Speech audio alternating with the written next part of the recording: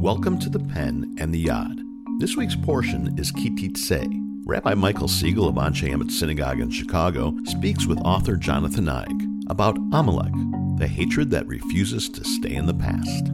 So as Moses comes to the end of his life, and the people of Israel are getting ready to go forward without him, he reminds them about an incident that took place right at the beginning of their journey. Zachor et asher asa lecha Amalek. Remember what Amalek did to you when you were on the way. And the story is that when the children of Israel went forward after the splitting of the sea, they were attacked by Amalek and his people, the Amalekites. And in a do-or-die war, the Israelites were victorious because Moses went up onto the mountains in sight of the people and put his arms up, reminded them that God was with them, and they won that battle. What is of interest is that at the end of Moses' life, he refers back to it and says that when you are settled in the land, that God is going to give you the command to destroy them. Not just to destroy them, but to blot them out. And the question that I think we should be talking about today is, how does this lens of anti-Semitism affect us today? Yeah, why so dark? Why is Moses being such a downer and saying, let's not focus on our freedom? He's not saying, I want you to remember the moment when we became free. He's saying, I want you to remember the people who attacked us after we became free. I mean, it's kind of negative vibe there. I was thinking about how Moses would react to that. I was thinking Moses would look at you and say... He took criticism well, I'm sure.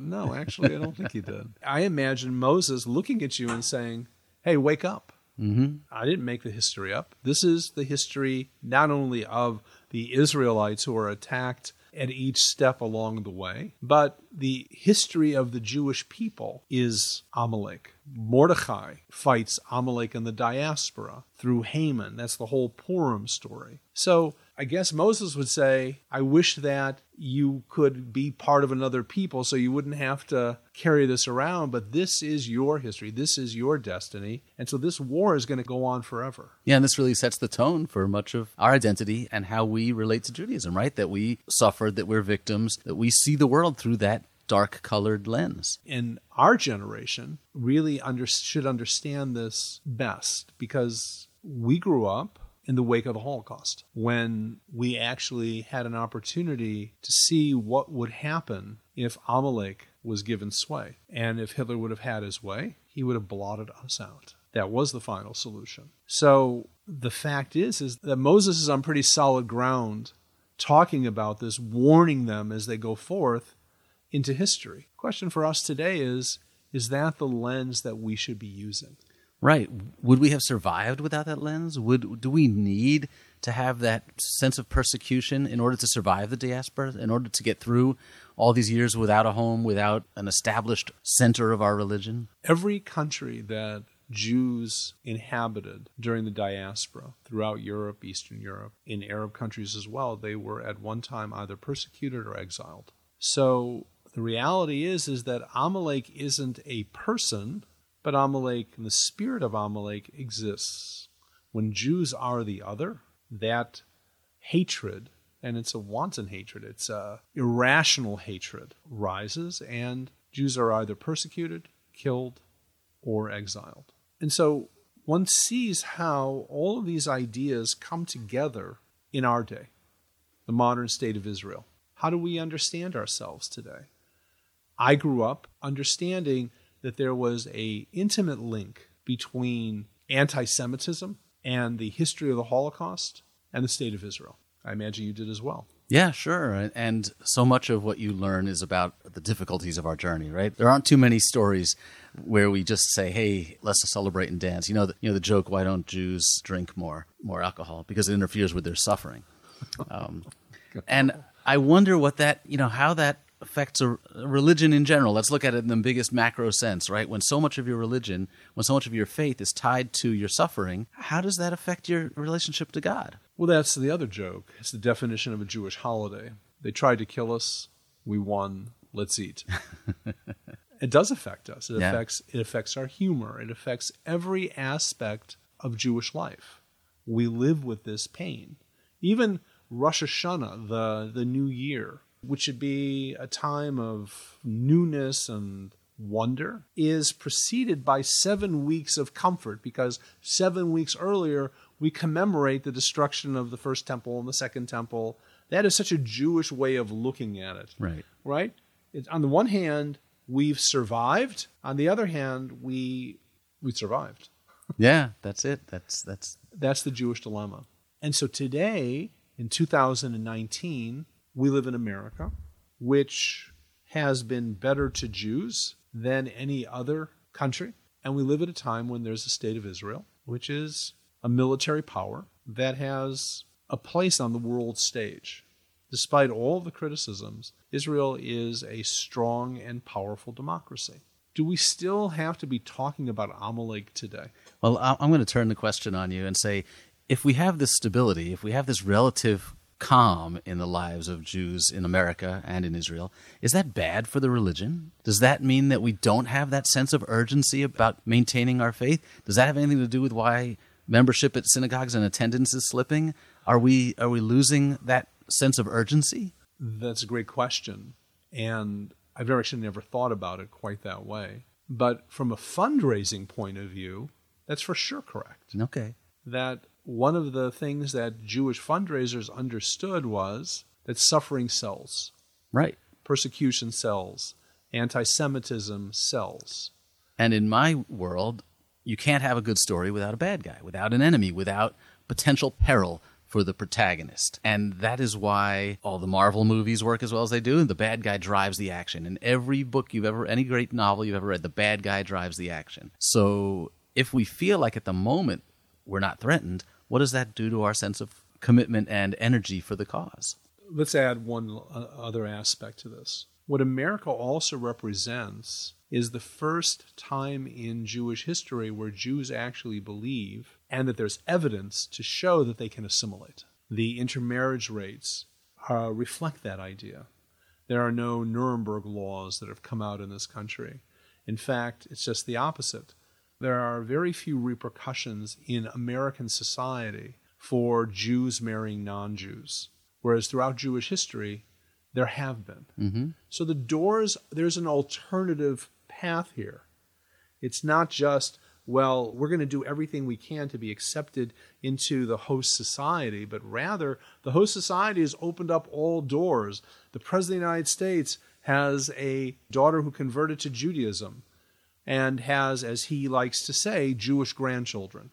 That's unheard of. The most powerful nation in the world, the leader has a Jewish son-in-law, right? Who's a committed Jew, who's part of the Orthodox community. Who wants to talk about Amalek today? Right. Amalek's gone. Forget it. That's right. And your children and my children are probably growing up without that sense of persecution, without that sense of feeling like they are discriminated against on a day-to-day basis. They may understand the concept of it, but I don't think they feel it very much. That, I think, is the most important point. For our children, the Holocaust is ancient history. That's right. And they don't relate to it on almost any level. Yeah, we teach it that way, too. We teach it almost the same way we teach the Bible. No offense, I'm not saying that we're doing a bad job on the Jewish education, but we teach this stuff like it's ancient history, and it's very difficult to make younger people relate to it in the way that you would if you were a little older. Right. And at the same time, anti-Semitic incidents are on the rise. So the reality is that it probably makes more sense to see anti-Semitism as an illness, as a cancer that may go into remission but never goes away. And as you said earlier, that messaging doesn't feel positive. So why do I want to be part of that when I can, escape or just opt out? And especially for our kids who feel like they can opt out because they don't feel – they may read the headlines that there are these anti-Semitic incidents, and certainly they know about the most dramatic ones, but I'm not sure that they feel the sense of urgency. And I don't want to put it on the kids because maybe it's true for you and me too. Well, that's the failure, because the Jewish calendar year is really an opportunity to not only think about our relationship with God It's an opportunity to really reflect on our own history. And so we go through Passover, which is the leaving of Egypt en route to Israel. Shavuot, which is the holiday of first fruits in Israel. We have Tisha B'Av, which talks about the diaspora, going out into the diaspora. So, writ large, Jewish history is all around us. We don't make the connections. We want to sell Jewish life, so everything has to be about joyful celebration of our faith and our relationship with God, when that's certainly not reflected in real life anywhere, and most certainly in Jewish life. So the pendulum has swung, and we're trying to figure out how to balance everything. And I'm not sure we're doing a great job of it. No, I don't think so either. And I think, using the idea of Passover, when we do sit down and tell the stories, we often connect it to recent history, to the civil rights movement, and to the effort to win freedom for oppressed people. But even that is starting to feel like ancient history to younger kids. Even talking about the civil rights movement is 50, 60 years ago. So how do we apply it to our lives today? How do we make it that message that Moses is trying to pass on in his last days? How do we make it relevant today to people who are not interested in the history of 50 years ago? The problem, as I see it, is that we're not really talking about history that began in 1948 or began in 1945 or began with the Zionist congresses at the beginning of the 20th century. The question here is, how do we see Jewish history writ large? How do we understand our place in this historical continuum? What responsibilities does that lay on our shoulders?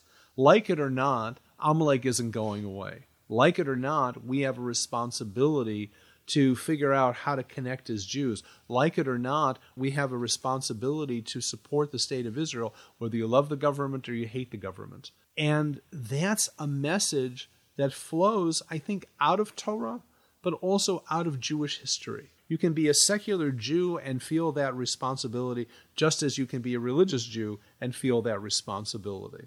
That's the challenge, and unless we know our history, unless we remember Amalek and don't forget it, as much as we might feel like we are past that, we're going to suffer in the end. And we're going to lose Jews. And unless America is different in the largest possible way, we're going to find out one of these days that history has a way of pulling us back. Amalek has a way of tapping us on the shoulder and saying, wake up. Yeah, and it can't be just history. We have to live it today. We have to find a way to make it a part of our lives, so we're not just studying it, but that we're getting our hands dirty and dealing with it. Well, I guess I want to end with this idea. Jews are most effective in the world when they move from the particular to the universal. When we look at our own history and then extend that notion of suffering to the stranger amongst us. We can't take on another person's history and make it our own and ignore the history that we were given as well. And that's the balance we have to come to at the end of all this. Thanks a lot, Jonathan. Thank you.